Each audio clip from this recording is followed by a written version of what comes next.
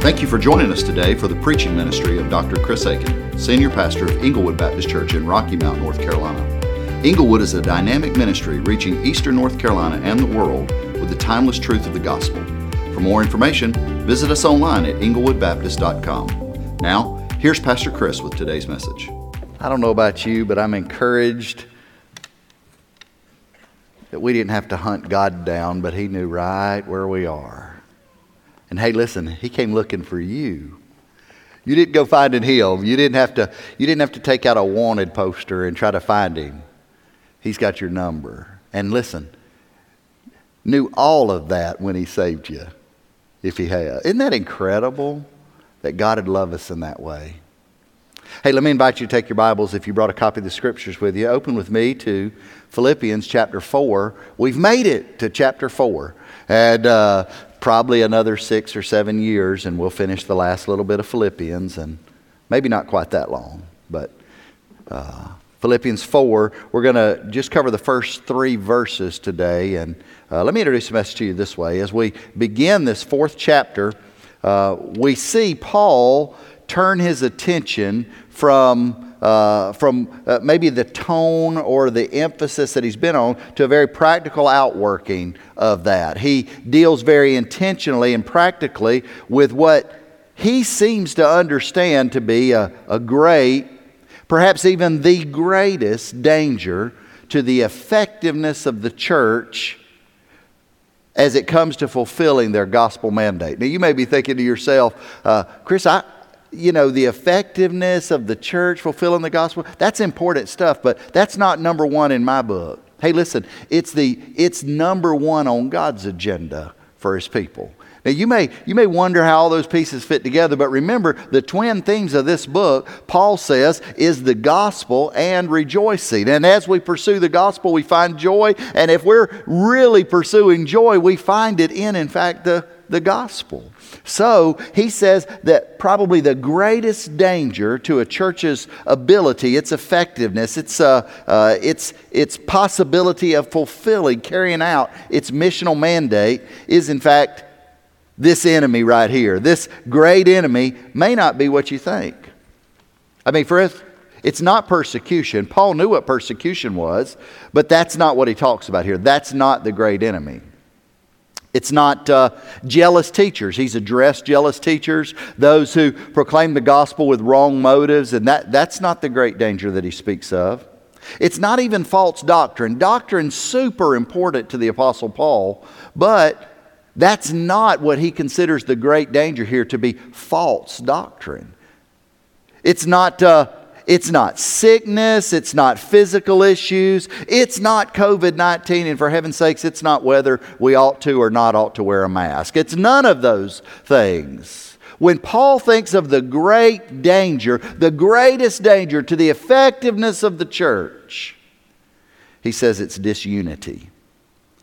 In fact, he's already dealt with this subject earlier in the letter, and we saw it. We spent a good bit of time there in Philippians chapter 2, verses 1 and 2. In Philippians 2, 1 and 2, Paul says, "Therefore, if there is any encouragement in Christ, if there's any consolation of love, if there's any fellowship of the Spirit, if any affection and compassion, then make my joy complete by being of the same mind and maintaining the same love, united in spirit, intent on one purpose." He says, being of the same mind, or unity is the idea there.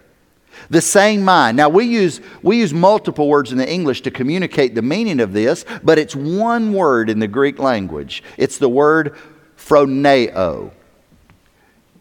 And it means to concern oneself with, or setting your mind on, or to think in a certain way, to have an attitude. It's like an operating system. It's not the facts of what you're processing. It's the operating system that helps you know how to process. He says, be of the same mind. This is a big deal for him. In fact, phroneo is a huge idea.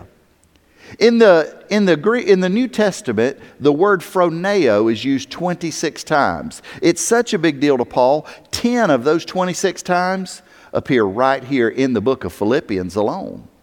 It's such a huge thing. He's saying this unity or harmony among the peoples. Now, given the twin themes of the gospel that we talked about, the partnership in the gospel, the rejoicing in all things, given those twin themes, isn't it a little strange that the great danger Paul revisits here is not doctrine, but it's disunity? I mean, some would say, man, as long as we get our beliefs right. No. Paul says that's hardly ever the great enemy. The bigger issue is unity. And further, as we look at this, you're going to see that Paul doesn't address this in some generic, vague terms. If I said vague booking, do you know what I'm talking about? It's when somebody puts up that cute Facebook status and they go, y'all know, so you can just pray. You know. And you don't know anything, but you just insert what you think you know. And they think you know. They think you think the same thing they think they know. So it's vague. It's just real vague. It's ambiguous. Here's how Baptists do it. They say, I got an unspoken prayer request. Lord knows the need. Y'all just pray with me about it. Some of y'all know the need too. Y'all can just pray with me about it. That's some kind of weird, ambiguous, generic idea. That's not what Paul's doing. In fact, he gets so specific, he starts naming names in the midst of this. Now, you may be thinking, well, that might have made sense for Paul. I mean, 2,000 years ago, things were different, but we've evolved so far in the last 2,000 years. Have we? Maybe you're thinking about it, you're going, surely we've learned to talk to one another when we disagree. I mean, surely after 2,000 years we've learned how to seek and to extend forgiveness when wrong or wronged. Surely, Chris, we've learned to set aside differences and to press forward for greater good over 2,000 years. Well, now, it would sort of make sense that over 2,000 years we'd have figured out how to do that, but it's been my experience that's not always the case. So if that's you, if you're going, yep, that's what I see too, it's not always the case, then perhaps this letter and this message written 2,000 years ago to a church still has application for you and I today. We're in Philippians 4. We're going to deal with the first 3 verses. Let me invite you, if you're able, to stand with me in honor of the reading of the Word of God. Philippians 4:1 says, therefore, my beloved brethren, whom I long to see, my joy and crown. In this way, stand firm in the Lord, my beloved. I urge Euodia and I urge Syntyche to live in harmony in the Lord. Indeed, true companion, I ask you also to help these women who have shared my struggle in the cause of the gospel, together with Clement also and the rest of my fellow workers, whose names are in the book of life. Paul's right there. And Father, even in these moments, would you help us to understand what it is you'd have for us today? Help us to understand this enemy of disunity and the delight of our pursuit of unity for your name's sake and glory. I pray, God, you'd have freedom in this place to speak to our hearts, to guide us, and that our response would bring glory to your name. So have your will and way, we ask in Jesus' name. Amen. And amen. Thank you for standing. You be seated.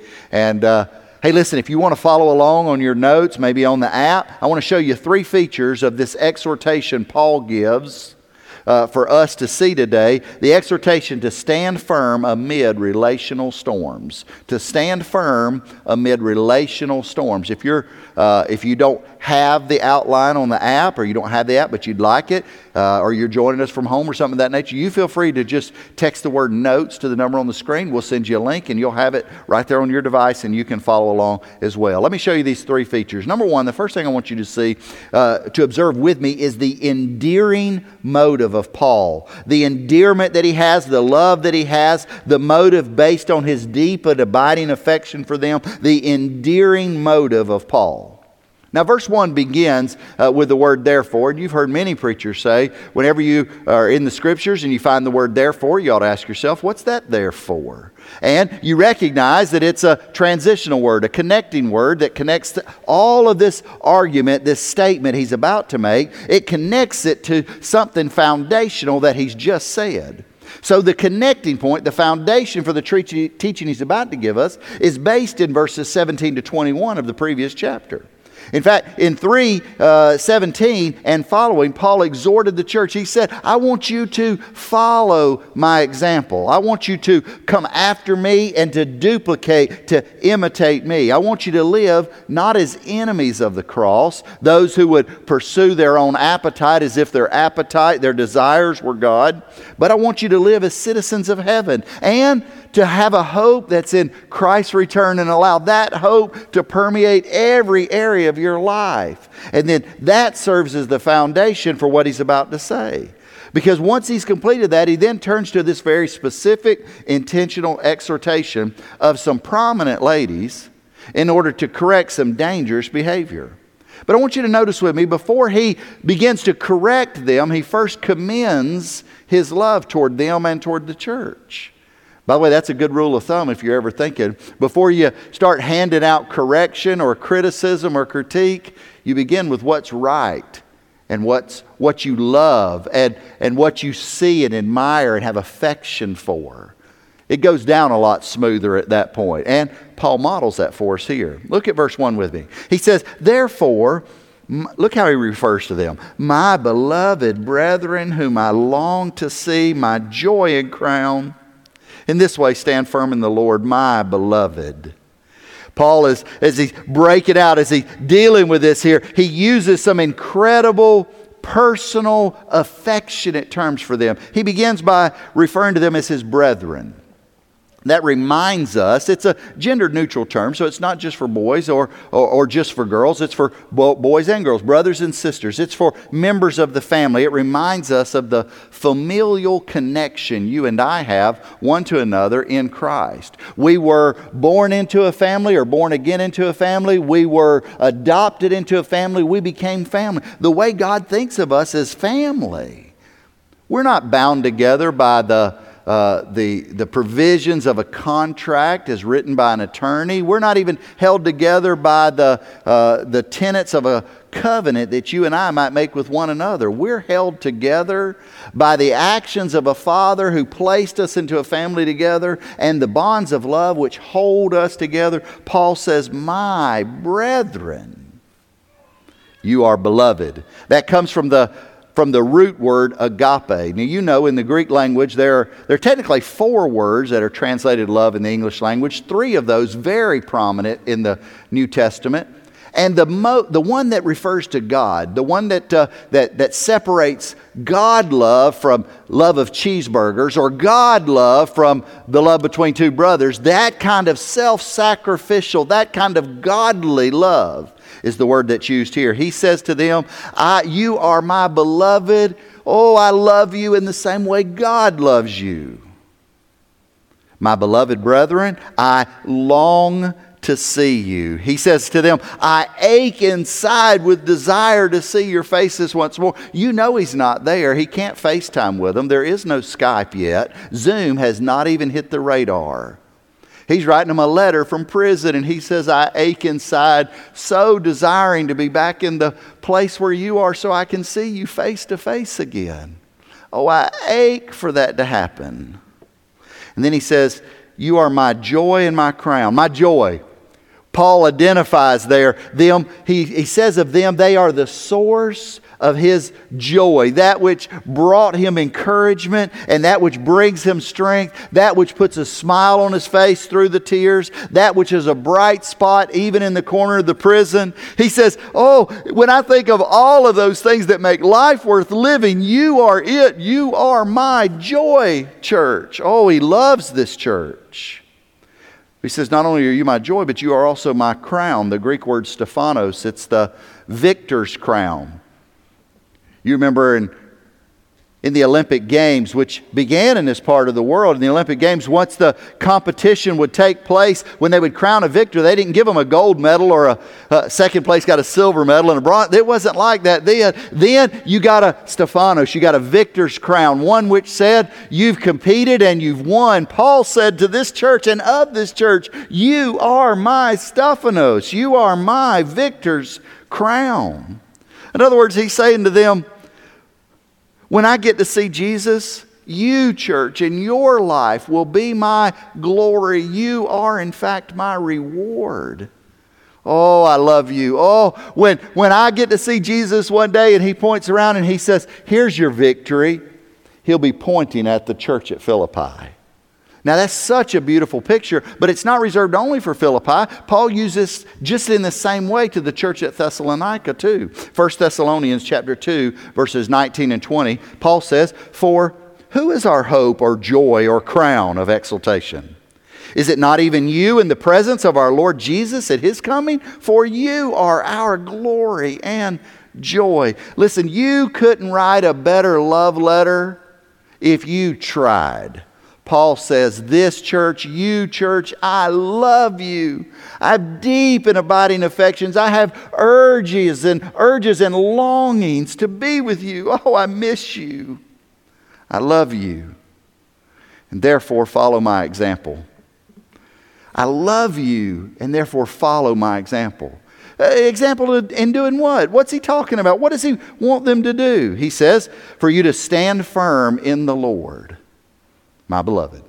Stand firm. Now, you know, I try to give you a little grammar every time we come together, and you've heard me say before that when you find a verb in the original language, that's a big deal. If you find an imperative verb, not only is it a big deal, it's a verb that ought to cause you to sit up straight and go, here, Jesus has got a command for us. What is it? The main verb in this whole text is right here. It's the word stand firm. Stikete in the Greek language. It's an imperative. He says to you all, I'm urging you, I'm calling on you, I love you, therefore I want you to stand firm. Now we've seen it before. Philippians 1 verse 27, Paul said it this way. He says, conduct yourselves in a manner worthy of the gospel of Christ, so that whether I come and see you or remain absent, I will hear of you that you are standing firm in one spirit, with one mind, striving together for the faith of the gospel. Paul said, oh, I want you to stand firm. Now listen, you don't have to get to firm ground. He's saying somebody's put you on firm ground. You don't have to claw your way to a position of stability. He says God's already made you stable. Stand there. Stay firm. There's a picture that would describe this. It's a picture of a soldier holding the line, the last line of defense. It's a commander saying, as the enemy crosses that ridge and makes their way down, as they try to go, you stand right there. You're the last line of defense. Do not let them come any further. You plant your feet and you stand firm. And the soldier says, yes, sir, I'll do it. And he locks in his boots and he holds his ground and he says, enemy, you can come as far as this, but you will not get over me, and you'll not go through me. I'm standing firm right here. That's what Paul says. Stand firm in the gospel. Stand firm, as he says to him here, in the Lord. Wow, what a big word. He exhorts them to stand firm, not in their circumstances or in their strength, but in the Lord. In the Lord. That means he's pointing their attention to something that transcends their circumstances, that's bigger than their own strength or ability. He's telling them, I want you to lock in with Jesus and you hold right there and let that be the operating system that drives everything that you do in your life. And he challenges them to this and does so because he loves them with a deep and longing affection. You say, well, Chris, it sounds to me like he's not interested in doing something for them. He's interested in something from them. I don't think it's either or. I think it's both and. He wants something for them because he loves them, but that also means he wants something from them because it's for their good and for God's glory. I was trying to think about how to illustrate this, and I don't know about you, those of you who are parents, but I checked and neither one of my sons came with an instruction manual. I looked, I checked, I even Googled it and said, I think we've lost the manual. Could you send me the manual for Unit 1? And nothing, it was an empty search. It's like, we've got nothing. Siri said she had no idea what's going on. They didn't come with an instruction manual, so Jody and I just tried to figure out how do we parent them the best way we could. So it may not be the only way. It may not even be the best way. It was just the best way we knew at the time. One of the things I always demanded from my children, from my son, is their very best. Now listen, we did that at report cards. Why did you want to do that, Chris? Because I was such a terrible student. Not because I was ignorant or because my teachers were incompetent, because I had more willpower than my parents. I refused to study hard. So for my children, now that they're grown and just about done, I can just go ahead and say this publicly. For my children, I told them, I want you to do your very best. Now listen, that means they were more than a number at the top of a test. If they came home with a 90, it didn't mean they were special. If they came home with a 70, it didn't mean they were average. They were not subject to the appraisal of how they performed on a particular test. The standard was simply this: is that your very best? Whether it was a 79 or a 97, the same standard applied. If they said, well, I got a 97, Dad. Yeah, but was that your very best? Well, I mean, I could have studied. Well, had you studied, you'd have done better, and that would have pleased Jesus more. If they got a 79 and said, man, that's the best I got. Well, praise God, you did everything you're supposed to do. How did I get that such a crazy standard? Do all things as unto the Lord. That's where I got that crazy standard. You ought to give Jesus your best. You ought to apply your best. When my oldest son, who competed in cross country in high school, and he had the same athletic prowess of his dad, so it was a very small cross country team. But you get the idea. And when he would go to meets and I was there with him, I would tell him before he got started, say, hey, listen, stay focused on what you're doing. And listen, leave it all on the field. As you get out there on the track, as you're running that course, don't hold anything back. Give it everything. Even if you end up in a puddle at the end, I want you to leave it all out there so that you don't come back one day with regrets and going, my team could have won had I given that other 10% I kept in reserve. I wanted something from them, but I wanted it for them, because who wants to have your child go, I almost made it if I'd just given it all of my effort?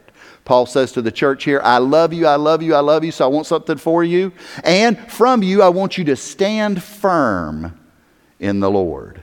And he wanted that from them, not for his own sake, but for their sake. Notice not only the endearing motive of Paul, but notice secondly, the effective danger of disharmony.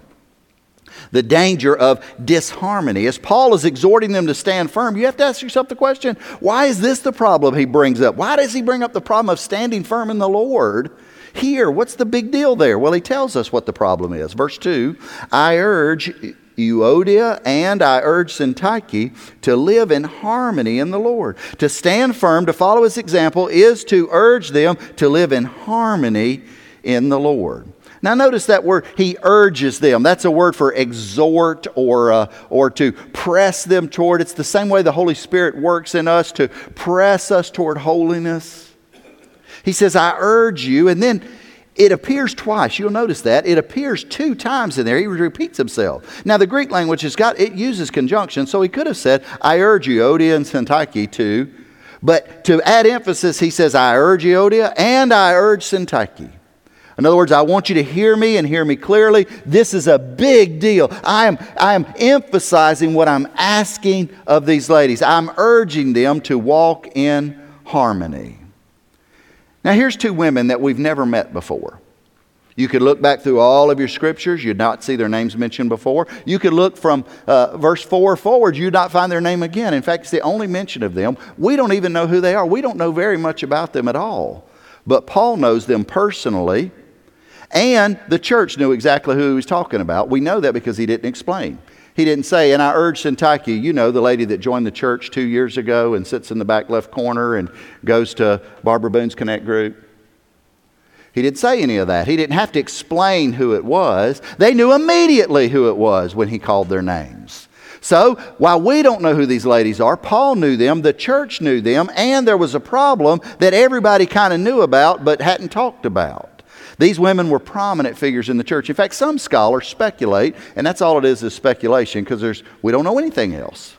But these may have been women who were with Lydia when Paul first arrived in Philippi and went to the river and found them worshiping together, these God-fearers.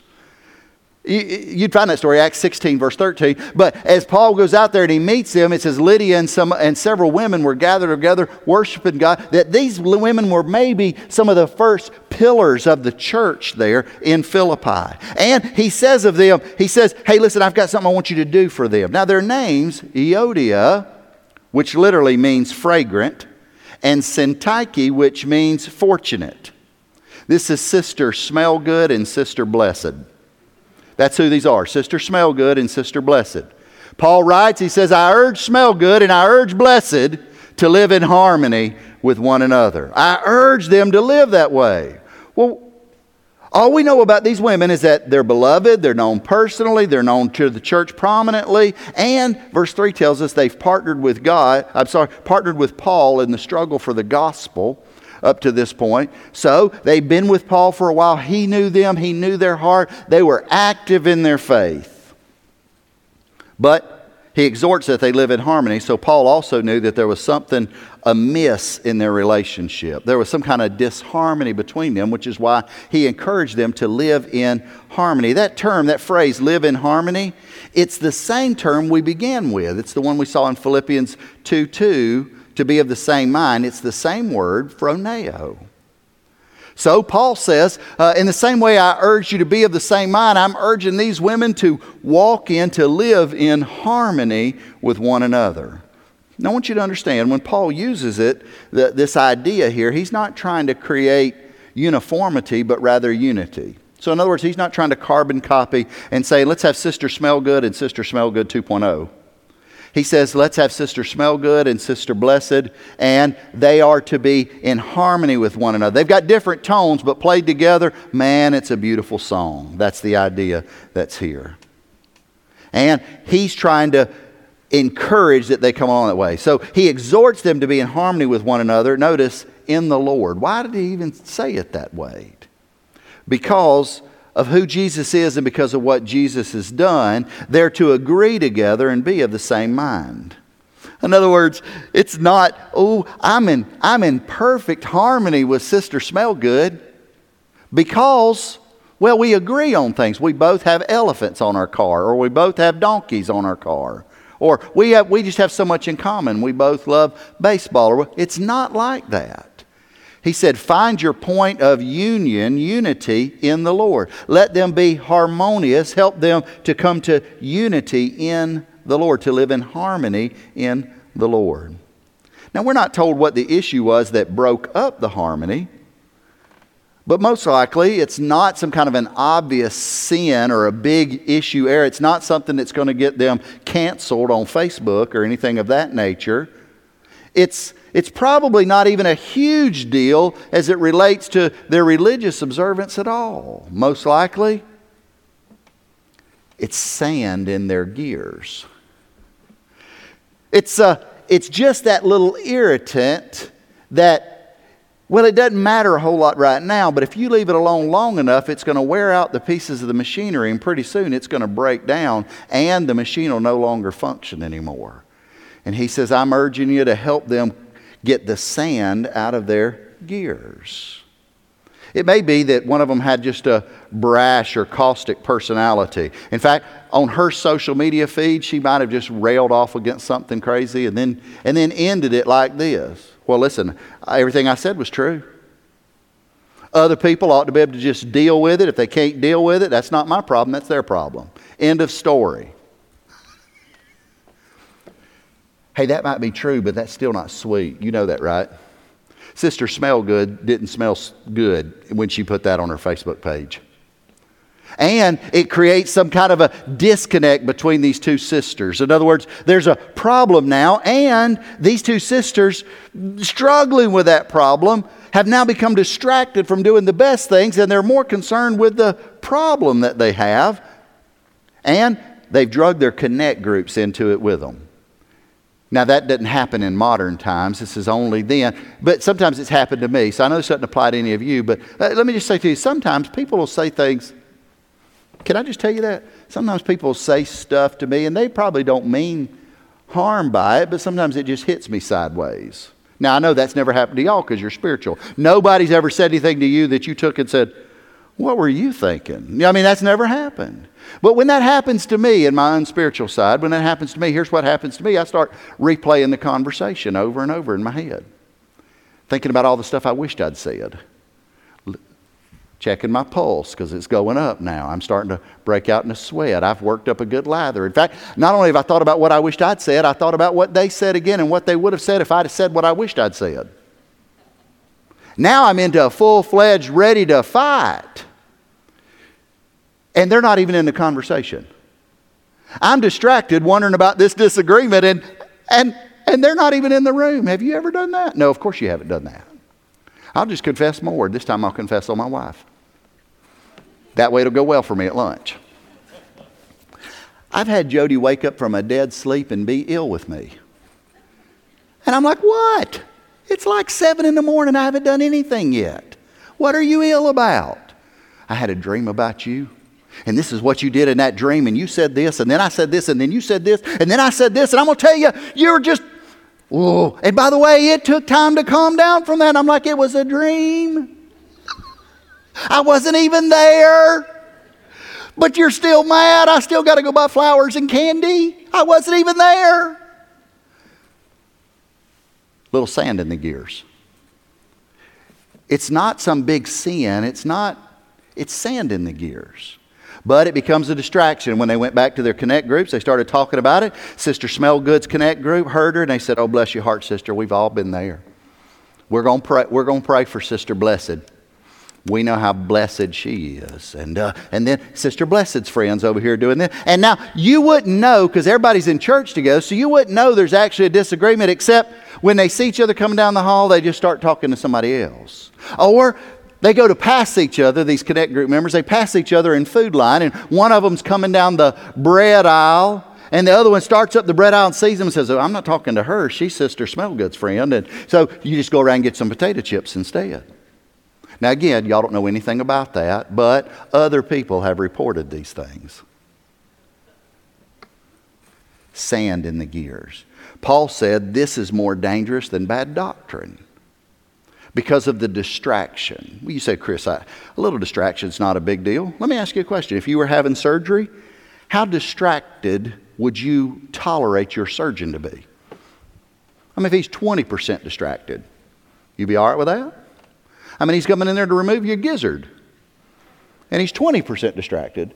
Or she's 10% distracted. She's just a little bit distracted. She's just checking her Facebook while she's supposed to be over here rearranging your innards. Are you okay with 1%? No, you wouldn't be distracted. You'd be like, I want you locked on. By the way, that's just physical health. Paul's talking about the mission of the gospel and the glory of Christ. He's saying this distraction would so undermine what God wants to do for His glory. It's a great danger. Therefore, we can't allow this to persist.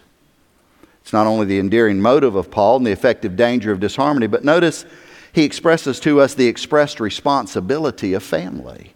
See, now he gets to our part. The expressed responsibility of family. Look at verse 3 with me. He says, indeed, true companion, I ask you also to help these women who have shared my struggle in the cause of the gospel, together with Clement and the rest of my fellow workers whose names are in the book of life. Paul says, church family, I want you to do something. He addresses a third person we've never met before, a person that he identifies only as true companion. It translates literally yoke fellow or fellow worker. And grammatically, it's what we know in the language as a vocative of address. In other words, it's a substitute word. So rather than using the word, rather than saying Frank, when I forget Frank's name, I go, hey, brother. When I say brother, Frank knows I'm talking to him because I'm looking at him and he's the only guy in the room. And I say, brother, and Frank knows. It's a vocative at that point. That's the idea here. So he says, I'm telling you, true worker, fellow worker, co-worker, yoke fellow, you've got to help. Now, you may say, well, why didn't Paul, he called out Sister Smellgood and Sister Blessed. Why didn't you just give us the name of this person? Y'all probably don't think about things like that. But sometimes I wonder, well, why did God say that? Or why didn't God say this? Here's my sanctified maybe imagination. I think he left it ambiguous so you and I could find our part in the story. See, by not mentioning a name, you might insert your name. And Paul simply says to him, indeed, true companion, indeed, Chris, I ask you to help these women who've shared my struggle. Now, as you look at this here, he's saying to the church, to the family, you have a role to play in this sand in the gear situation. You're not to be passive. He's giving you an instruction. You must do something with it, because if you don't, they'll not get over it. Did you know sometimes relational issues take a little bit to get over? Now, here's what that looks like in the pastor's office. Now, not here because, it's another church where I served. Sometimes people go and I'll say, hey, Sister Smell Good. Is everything okay with you and Sister Blessed? Is everything going all right there? Oh, we're fine. Well, I heard y'all had kind of rubbed wings a little bit. I'm just making sure everything's good. Oh, everything's good. I turned it over to the Lord. Well, good. She's coming in the room. I'm going out the back. It doesn't sound so good. Now, why don't y'all just get that figured out? Hey, I've just put it under the blood. I'm good. Just good. Are you really good? Oh, I'm good. I'm good. In Jesus' name, I'm good. Nope.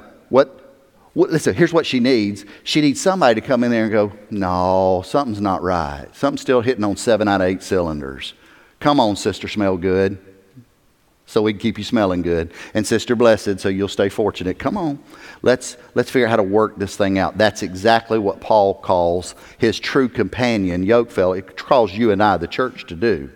Now, I think it's important for you and I to grasp this idea here. First of all, that the community has a responsibility to help them.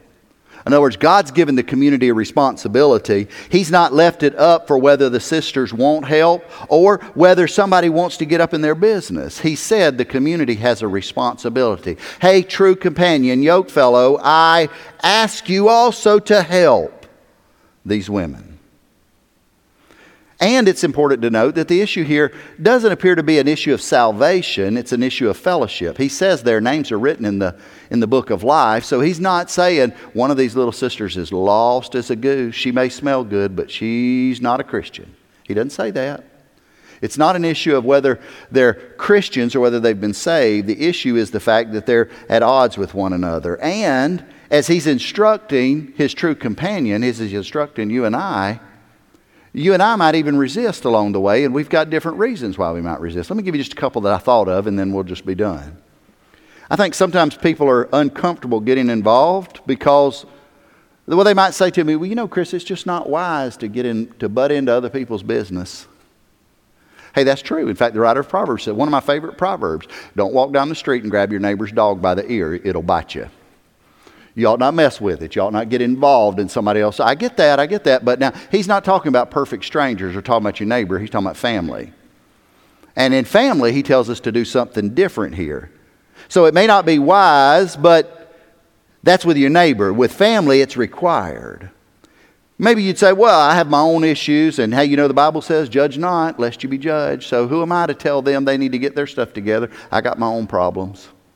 Yeah, but listen, don't make it about you. We're not talking about your problems right now. We're talking about Sister Smellgood's problems and Sister Blessed's problems. We've got to help them through their stuff. We'll get to you in a minute. It may take a minute to work on your stuff. So it's not about that. It's about helping them get over that. That's the presenting issue. Well, Chris, I'm kind of uncomfortable inserting myself into their situation. After all, I'm friends with both of them. I'm uncomfortable with that. Friend, let me just say to you, most everything God's ever done of any significance in my life has involved a high degree of discomfort.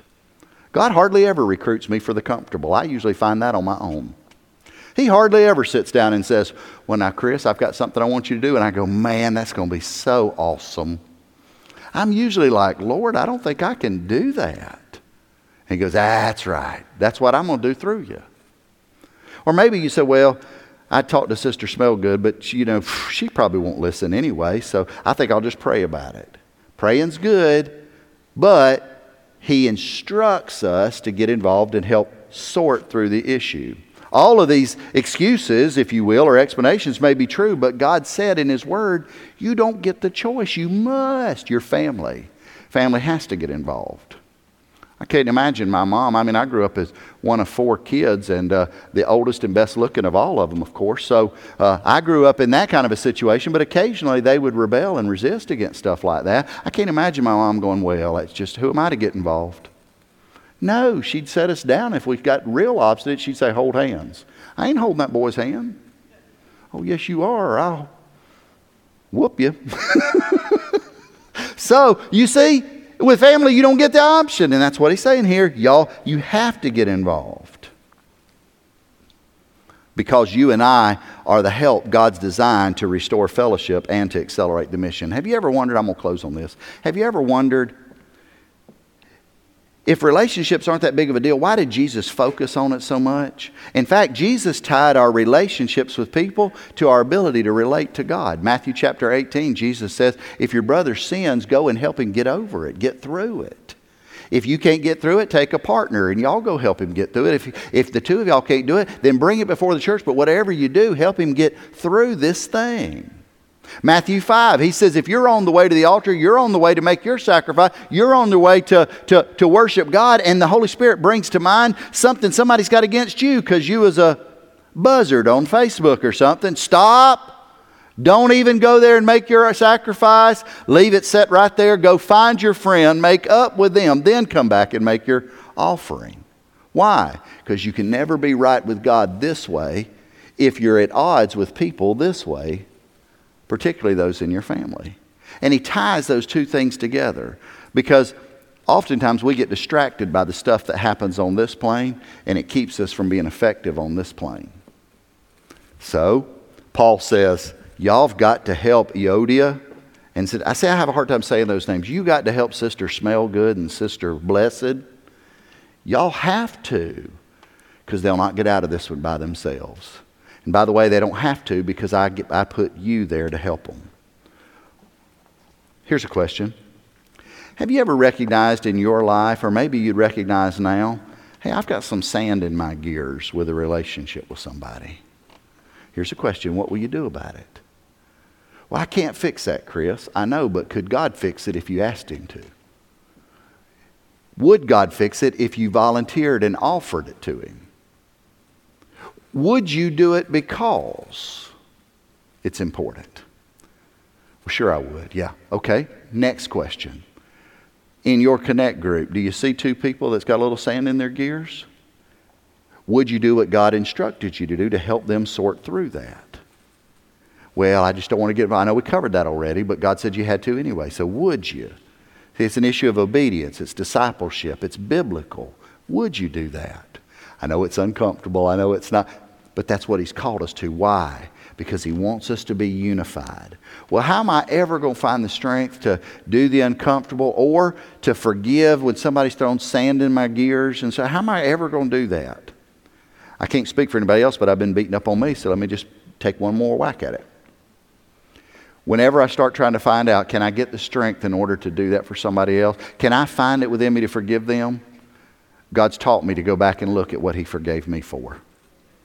See, when I look back and I think, well, you know, they just snubbed me in that way, or they said this out of the way thing, or they just did this thing that was mean, or they did this insensitive thing. That's terrible of them. It's wrong. It's terrible. But man, I've done 1,000 times more to Jesus, and he didn't wait for me to come begging. He came running. And he didn't wait for me to make amends. He made forgiveness possible. And he didn't say, Chris, get your act together. He said, Chris, take my act for yourself. Take my righteousness on you and accept the settlement for your sinfulness in me. See, trying to get things right like this will never happen if you haven't first experienced rightness with God. That's where the strength comes from. But I'm here to say to you today, if you've never experienced this, if you left today saying that, it would only be because you resisted what God wanted to do. Because you know what God really wants to do? This is what Jesus said he came. He said, I didn't come to find well people. I came to find sick people. He didn't say, I didn't come to condemn the world. I came that the world through me might be saved. Jesus wants you to be right with him, no matter what you've done. It doesn't matter how many times you've done it. It doesn't matter how huge of a thing it was. If you'd receive it, Christ would forgive it.